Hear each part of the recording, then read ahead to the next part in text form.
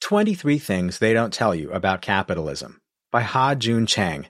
Summary from 4-Minute Books. Written by Luke Rowley and read to you by Andy Mayes. One-sentence summary. 23 Things They Don't Tell You About Capitalism will help you think more clearly about our current economic state by uncovering the hidden consequences of free market capitalism and offering solutions that could give us all a more fair world. Favorite quote from the author. Markets weed out inefficient practices, but only when no one has sufficient power to manipulate them. Ha-Joon Chang. If you listen to economic experts in newspapers or on TV, they talk as if there's only one theory to follow: free market economics. This method centers around letting supply and demand reign supreme. It prizes little government involvement in the financial world. Although it sounds appealing, there is a lot wrong with this view. Other than not being very scientific, it's based on many false ideas about the way society and the economy work. The good news is that there are other options, but unfortunately, these are ignored by the media and we never hear about them. In Ha-Joon Chang's 23 Things They Don't Tell You About Capitalism, you'll learn all about the problems with free market economics. More importantly, though, you will get a picture of how we can solve these problems and the better world they may offer everybody. Here are the 3 most interesting lessons I've learned about capitalism. 1. The free market ideology bases its assumptions on the misguided notion that people make completely rational financial decisions, but government intervention can help. 2. Although many are afraid of politicians getting their planning into the economy, it's already happening and doing well. 3. Capitalism isn't at fault for our problems, but the way we design it is. Get ready for a crash course on economics. Let's go.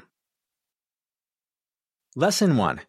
Your financial choices aren't rational, and businesses take advantage of that, but governmental economic planning can help fix that.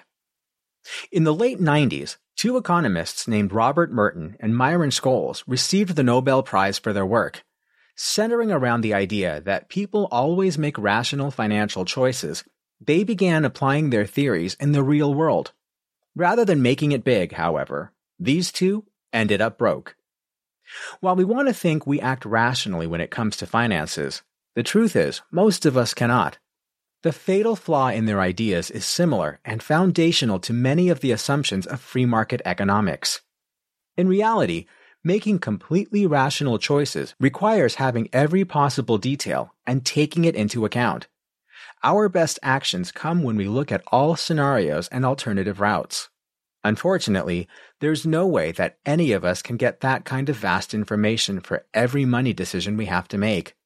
Thus, our choices aren't rational, but instead are limited to bounded rationality, which we'll explain further in a moment. If the government were to step in and limit economic choices, we could make better selections. Given only options we can understand, our ability to thrive economically would improve. It's not such a wild idea to do this either. The government already limits drugs and unsafe cars to help keep us safe. Lesson 2. Despite fears of governmental economic planning, implementing it the right way can be wildly beneficial. The big question on everyone's minds with this issue is whether or not the government should interfere with the economy. While a free market economist might tell you no, they'd likely cite the failure of this pattern in the Soviet bloc. You might hear that because it failed there, it will fail everywhere else too, but that's not the case. A government can do a great job of guiding the economy if given the right amount of control. The problem in the Soviet bloc was that they had too much authority. A little guidance from the state, who often knows more about the whole economy than individual companies, can go a long way. Take the experience of LG in South Korea, for example. The company originally wanted to go into the textile business, but the government saw a better opportunity. Carefully guiding LG to move into the electronic market, they paved the way for the well-known and successful enterprise that the company is today. Even in the United States, the government has already guided the market in the past. If it weren't for their helping hand, aircraft, biotech, and internet industries might not be as successful. Lesson 3. Capitalism isn't such a bad thing. It's how we apply it to our world that causes problems. There are good and bad things about the current way we view the economy. Capitalism certainly has its benefits. The profit motive, or people's desire to make money, drives people to innovate and create new inventions that make society better. Additionally, capitalism helps regulate the economy by making sure we have enough plumbers, not too many rock stars. Think of capitalism like a car. Without seatbelts or brakes, the vehicle is likely to crash, causing damage and injury. But given proper safety standards, cars provide many opportunities otherwise unavailable to the owner. The same is true of economics. If we let the market run rampant, like free market capitalism does, it could be dangerous. With some small amount of governmental control, however, we get the opportunity for a safer, fairer, and better system. This is where we come back to the idea of bounded rationality, which says that humans are better at making decisions when options are limited. With a little more power, our politicians could help us have a better economic system. For example, leaders could guide banks to not make risky investment choices.